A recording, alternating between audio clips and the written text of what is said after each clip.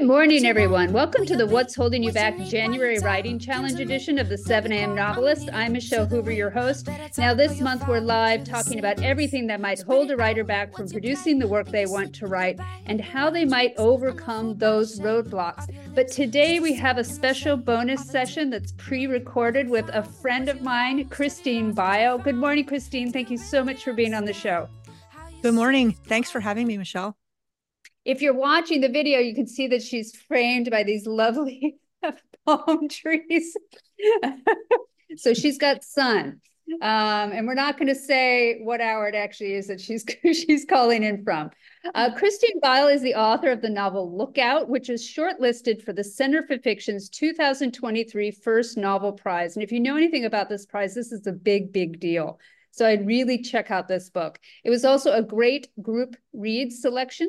And she also wrote Dirt Work, An Education in the Woods, which was shortlisted for the 2014 Willa Award in nonfiction. So she can do both fiction and nonfiction beautifully. Christine is an associate editor at Alaska Quarterly Review. She teaches writing workshops in public schools, and she has worked as a professional trail builder for 28 years. She lives in interior Alaska on the homelands of the Dene people. I should have asked you how to pronounce that correctly. Is it Dene? That was pretty good. Okay, that's pretty good. She's being nice to me. Okay. Again, this month we're talking about things that are holding people back in their writing careers. And I know a lot of writers have dealt with a lot of these obstacles in their careers, and you've worked in both fiction and nonfiction. Can you talk us through some of the things that you have hit in your writing career, some of the obstacles you've hit, how you've kind of surpassed them, even some things that you might still be dealing with today? Because I don't know if we ever get past some of these things. We just keep, trying to learn and pushing forward. And any advice that you have for our listeners? Thanks, Michelle. It's interesting to frame a set of talks and conversations around this topic, because I think you're right that no matter how long or short or old or young or how many books, so many writers deal with the notion that somehow we're not enough. Our process isn't enough. How much we're able to give isn't enough. Whatever our first drafts look like isn't enough, whatever. And so for me, I've had a couple persistent themes in that vein that have been my most troublesome, I guess, over the course of 30 some years of writing. The first one is that I'm too slow. My first book, Dirt Work, took about 10 years from the first line written to publication. And that seems like an epically long time. At the time, I think I was 39 when my first book came out. And the second book, Lookout, actually elapsed even longer, over about 25 years. And of course, I wasn't working on it, writing it that whole time, but the very first lines, which I later realized were part of a novel, were written in a fiction workshop with the inimitable Bill Kittredge, who was a beautiful, prolific, and very formative American Western writer in Missoula, Montana in 1997, I believe. And then when the book came out in March of 2023, it had been almost exactly 25 years.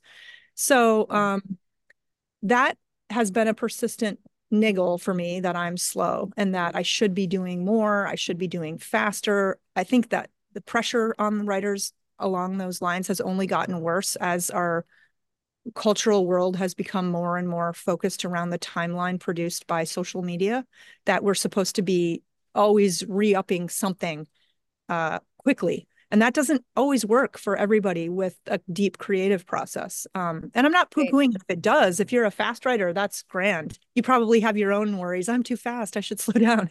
But for me, my orienting question was, why am I so slow? And I think I have really come to embrace in the last maybe 5 years or so that reframing that from that I'm not too slow, but that the work that I do takes time for whatever reason. And we can get more into that at the craft level, specifically about my novel that just came out, Lookout. Because in that case, 25 years sounds so long, it's almost embarrassing, especially when I think of a lot of debut novelists are 25 years old. So I feel like this old lady who takes forever. But I also feel that the book that I wrote could not have happened quickly for a number of Yeah. reasons. Yeah. So You yeah, think, that's like, probably my big one. yeah, like Dorothy Parker was always terribly, terribly slow. And sentences would just come out of her painfully. She talked about that a lot. And I also remember, so I am also quite slow. And I just, and sometimes it drives me crazy sometimes, but I don't know. Some of my books, I don't wish that they had come out earlier because they wouldn't be what they are. And I needed to live through that experience and live through the book in order for that to happen. And I also remember Marilynne Robinson, I think it was, after her first big novel, and it took her a long time to come out with her second novel. And so everyone was asking her, why did it take you so long? Why did it take you so long? And she just looked at people and she said, I didn't realize I was on a timeline. I didn't realize there was like a stopwatch. Who made that up? Where is this coming from? But the industry does push you. And I can't even imagine being some of these writers that not only write a novel a year, but write several novels a year. I don't think that would be very satisfying for me in terms of what I'm putting out, because then you're also always promoting and doing stuff. It would just drive me crazy. So in terms of craft and what you're talking about and your own style, you said, with this most recent book, what do you think it is? Like, what are you paying attention to? What matters to you most that makes, I would probably call it more patience than slowness. Yes. I what think is important to you? that's a nice way to reframe it. I'm always looking for what's the mindset flip to turn something that seems like a liability into a strength. I think that's helpful in so many different areas of life, and certainly so. I think a couple of things come to mind.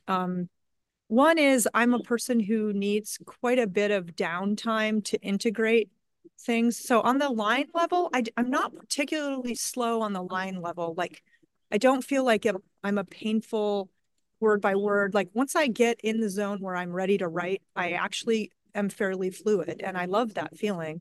But I feel I need a lot of time in between things to really let them percolate. And I feel like, especially because my writing tends to be very character driven, this book, Lookout, it's told in the third person, but then it has every other chapter between the narrative arc that is told in the first person direct address of different characters. And somebody I had interviewed with once counted, and I think I have like 28 characters or something like that, who all have a little bit of a voice. And I'm a person who socially takes a little bit of time. I am not a quick to disclose myself person. I have some layers, and the people that I know best, I have also seen in a lot of different ways and a lot of different facets of friendship. And so I really think of the way my characters develop as similar to that. I'm just a person who takes time to get to know people and to let them know me. And so, like you said, I feel like I need to have time to just let the stuff that has come out in the writing just settle in and live with it and live with these people and get to know them internally in a way that isn't even related to the line by line sentence level production. And sometimes for me, that means putting the book away for quite some time. So when I mentioned the 10 years, the original draft that was a short story I wrote in 1997, and then I put that story away. Bill Kittredge, actually, bless his heart, told me I was like, 23. And he was like, this is not a story. And I was like, oh no, what do you mean? Like, and he's like, it's a novel. And I about fell out of my chair because at that point, I loved short stories. I still do, but that's what I imagined I was going to write first, was a book of them.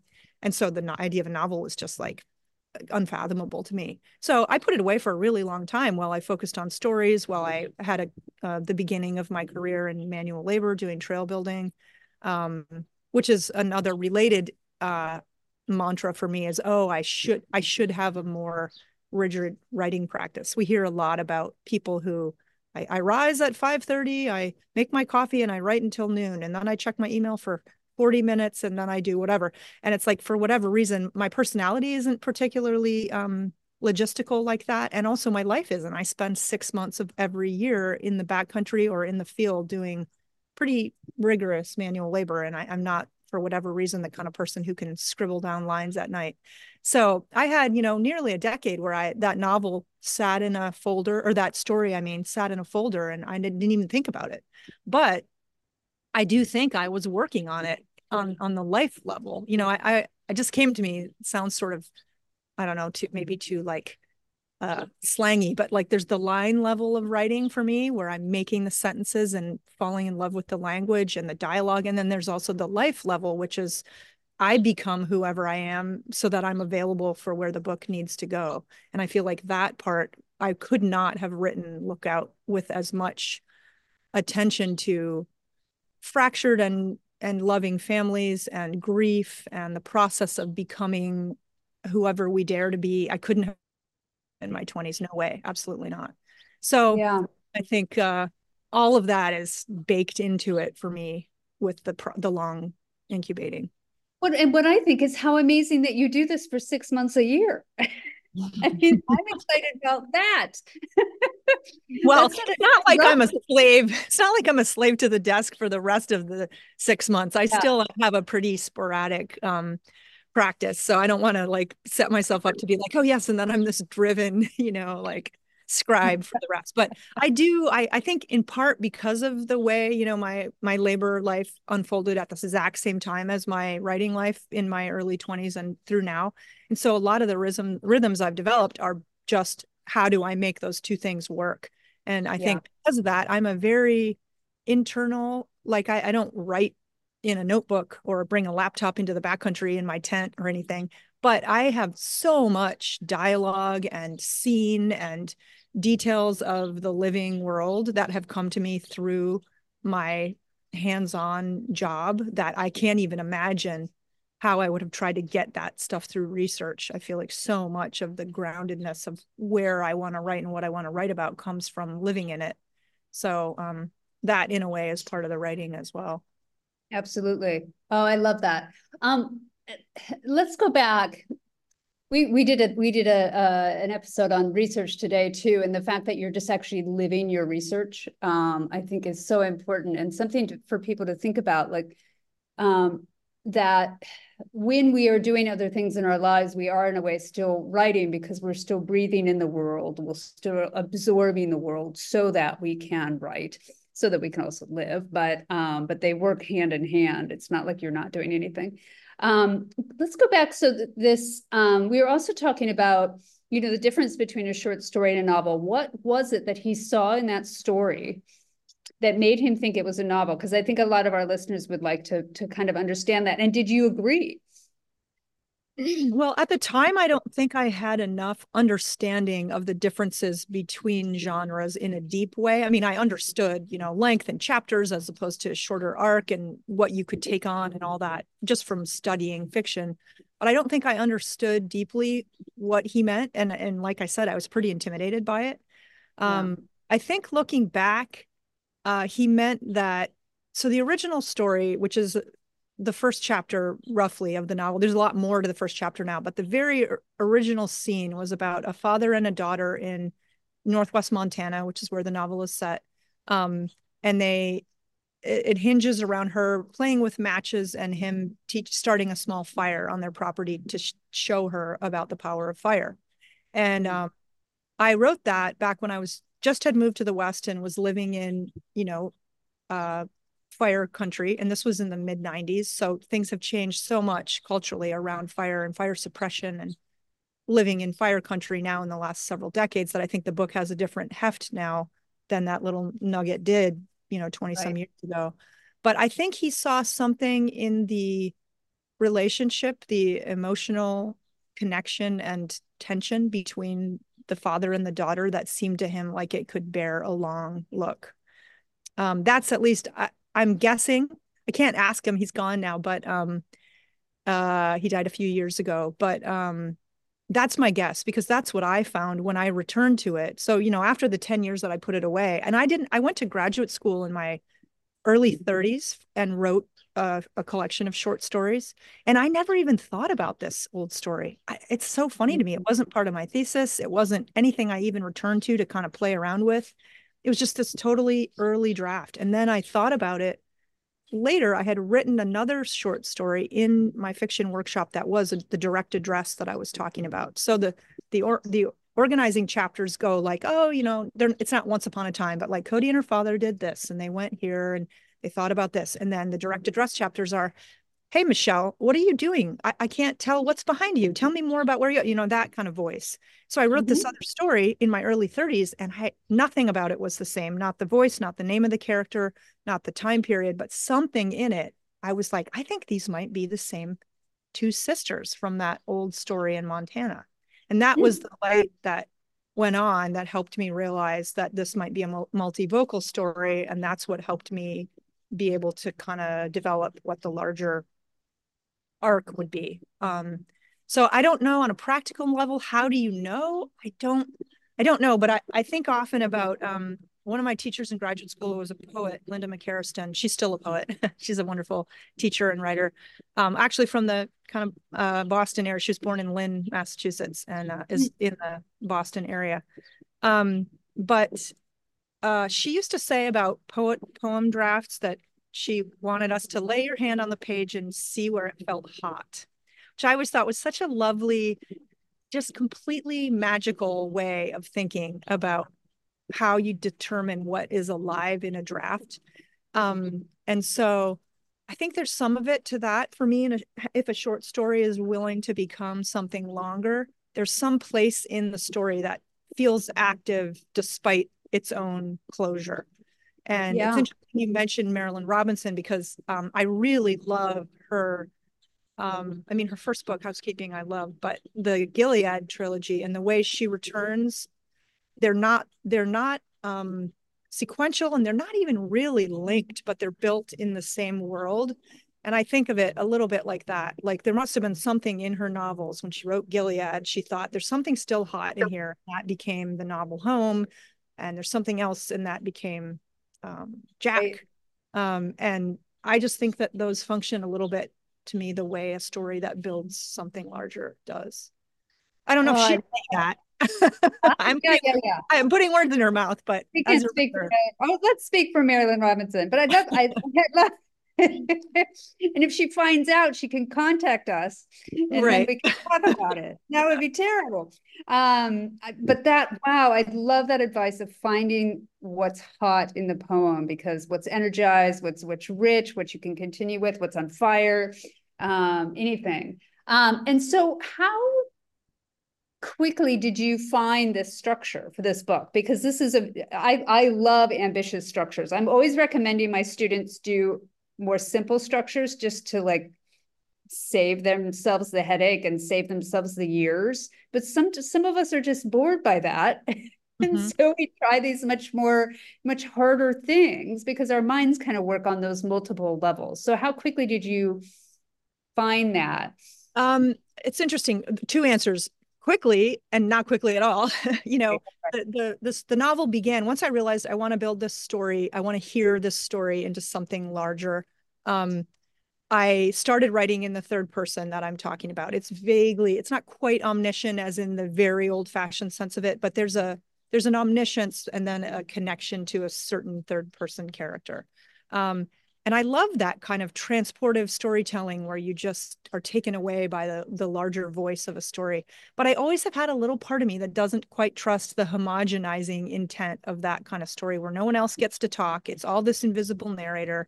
And, you know, formative books for me, like Moby Dick, for instance, which in some ways the narrative voice is the old homogenizing narrator, but there are all the alternative chapters where you're getting different angles and different, you know, the history of whaling and the bits and parts that are on the boat and all of the smaller characters that are always inserting.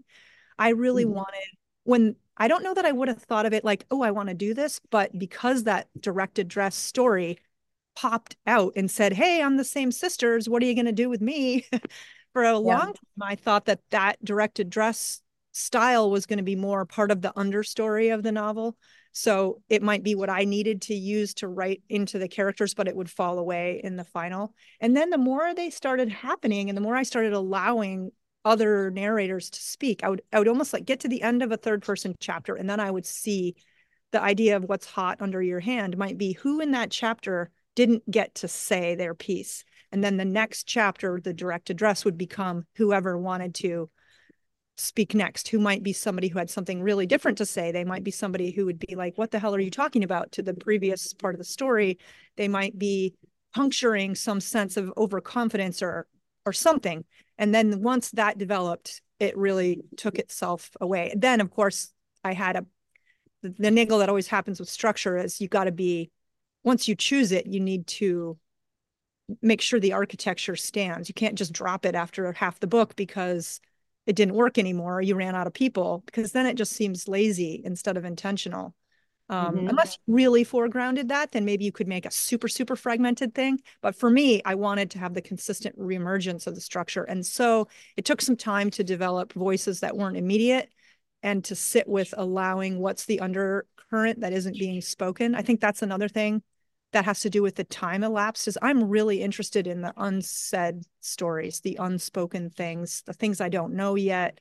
And those take time. You can't just make up a new narrator or it feels inserted.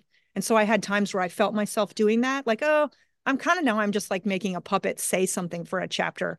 So I had to sit and let that fall away. And there are some that didn't make it in. There were others that that took a lot of time for me to figure out whether I felt like I could inhabit that voice without taking something from it or from the story. It sounds a little kind of muddled right now, but the idea for the structure and the big picture of it came once it clicked. It was like, boom, I'm off. But the making sure that everything fit took some time. And it's interesting. I'm not a big like draft and arc and write to a outline writer. And so I think it took extra time for me because I still wanted to cultivate the more sporadic, nuanced, kind of upflowing writing style that I have and not deaden it by too much architecture. So it was a balance for sure. Yeah. And so what I'm hearing, I mean, it seems like you really trust your instincts and you pay attention to this just doesn't feel honest. This doesn't feel right. This doesn't feel, I'm not hitting something good here.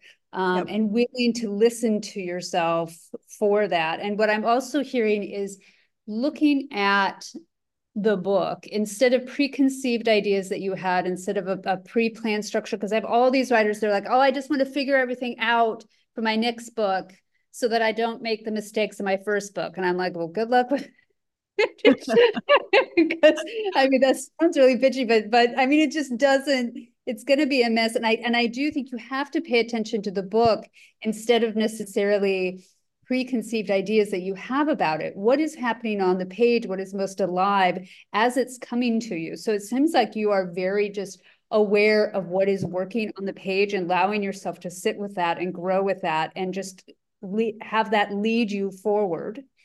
Have energy lead you forward. Yeah. I think you're right about that. I mean, I do have a pretty strong, not an inner confidence with what if I'm doing it works, but it doesn't come only from confidence. It also comes from being willing to call bullshit on yourself. And that's a really strong thing for me, is I have to be willing. If I'm willing to say, this is my best thing, I'm standing behind this and I love it, I love these people, I also have to be like, oh my God, that's you're not really real here, or these people aren't, you're using them or something. I have to be willing to say when it's not working as well. And that helps me develop. And I think that helps me ride out a lot of the vagaries that can come from too much input. You know, I don't tend to give a lot of advice because I don't think we're all the same and we have different ways and whatever. But I feel like I see a lot of people, young writers that I'm teaching, or maybe I've seen this in myself at different times, that too much search for validation, especially in early drafts, can lead to people losing a sense of their own confidence and their own trust in themselves. Maybe not even confidence, but trust that what they're doing and saying is what they mean to. It can be really easy to be pulled off by, you know, oh, most of the workshop didn't care for that, or my agent didn't love that draft. And you know, I had really wise advice from an agent one time who, you know, didn't end up being the right fit, but who said, it's not because the book is wrong. You need to figure out what the book that you want to write is, and then find the people or the path that can support that. And of course, that doesn't mean not taking any input. I'm not saying that. But for me, a sense of trust really builds from building the world of pressurizing it within my own work and my own thinking about it.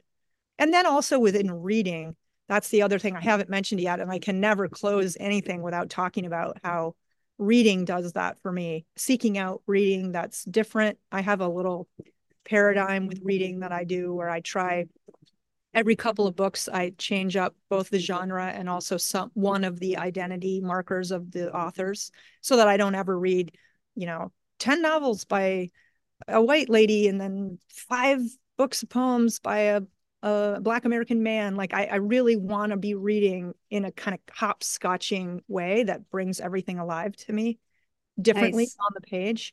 And Yes. also I've seen in my own work, a good example with this particular book is I came up in the Western novels canon. Like I loved Little House on the Prairie and Willa Cather and Mildred Taylor's Roll of Thunder. Those were in the South, but very place-based kind of families in the land stories. And then when I Yeah. moved to Western Montana, I read the novel Fool's Crow by James Welch, who is a Blackfeet Grove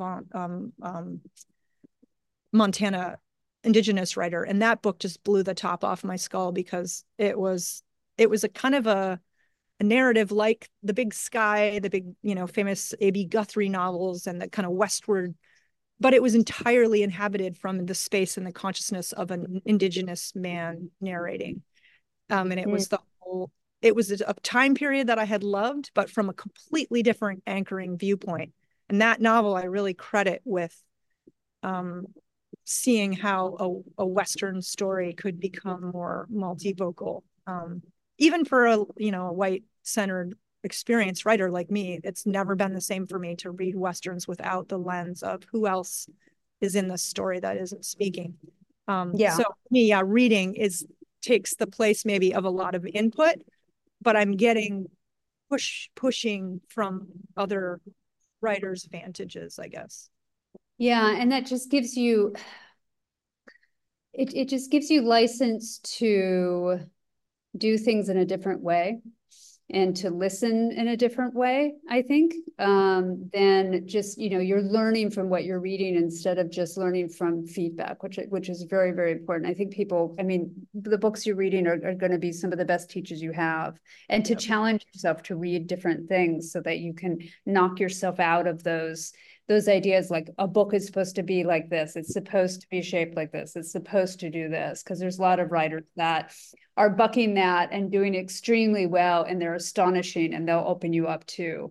Now, you also talked about, you said, well, I have to pay attention to my own bullshit. Detector. Yeah. Are there times that days, weeks, maybe months, where that bullshit is just calling every day, every hour? Or I mean, how do you get yourself through that? Or do you? Maybe you don't have, maybe that's not an issue. Maybe you have more trust in yourself. But I do hear sometimes I get writers who just get so caught in that own negative voice, and then they can't trust themselves. They Yeah. can't get themselves out of it. Yep. And I think it's I'm trying to piece out how I would say it, but it's almost like I can tend toward a self-critical loop.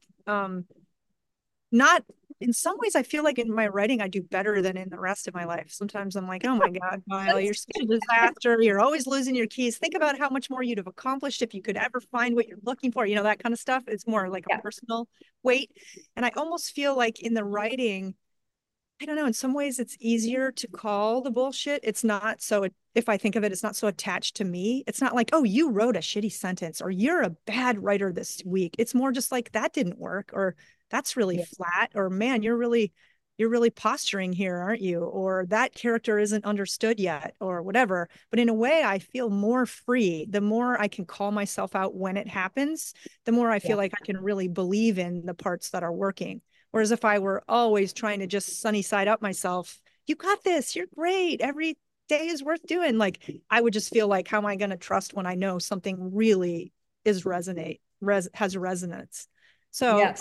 I don't know. I try to have a sense of levity to it. So it's not like a heavy, like, oh, you suck. That was a bad day. It's more like, you're not getting away with that on my watch, you know, that you're using that character in a way that they haven't give you license for, or that way of writing a quote, a diverse piece is not yet centering the actual diverse voice. It's using your own lens to kind of make them do what you want. Or, you know, you're writing in a way that is pleasing to yourself syntactically, but it doesn't fit what's supposed to be happening right now, all that kind of stuff. But depersonalizing it and having a sense of fun where I'm catching myself, you know, makes it more sustainable, I think, and not turn into just like a way to punish yourself for not getting it right. Yeah. So you're able to detach. It doesn't become personal. And probably the more you're able to do that, the more confidence you have. Yes, and exactly. Just the more and more you're able to do that. Okay, Christine, I'm going to have to let you go. By the way, she's in Baja. So she needs to have fun. Yeah. Well, this has been really fun. Cool. Yes. But everyone, you can find our full schedule on our Substack page at 7amnovelist.substack.com. Subscribe there for updates. You can also find our full range of podcast episodes on that page, including episodes from our past 2 writing challenges, as well as on any of your favorite podcast platforms. And if you like what we're doing, please follow, rate, and review our podcast so that we can find other listeners. So, Christine, I want to give you the last word. Do you have any final advice to our writers about breaking through their writing obstacles?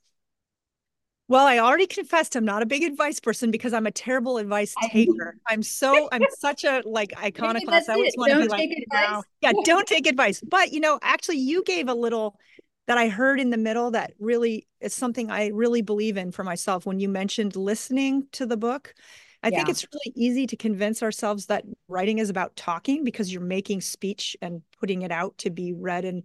But for me, really deep writing, the stuff that works and moves me forward is about listening to the world, listening to my own instinct, listening to the characters, and an attentiveness that I'm really glad you used that word, because I think if I'm giving myself advice, my own self, it is that, like, downplay the talking, up the listening. And that, which is a really funny thing to say after I've just talked for 30 minutes, but there you have it. So show's about talking, but it's about quiet. It's about patience. It's about paying attention to what you've already written. And you can't do that unless you just let yourself write it. Absolutely. Absolutely. I think that's going to be helpful to a lot of people. Okay. Thank you so much, Christine. Thank you for having me. Thank you. And I hope you. Yes, it's so good. I met Christine at Bread Loaf, right? Isn't that where we met? Yeah, Bread Loaf. And Christine carried me on her back, which was very fun. Do you remember that? I did what?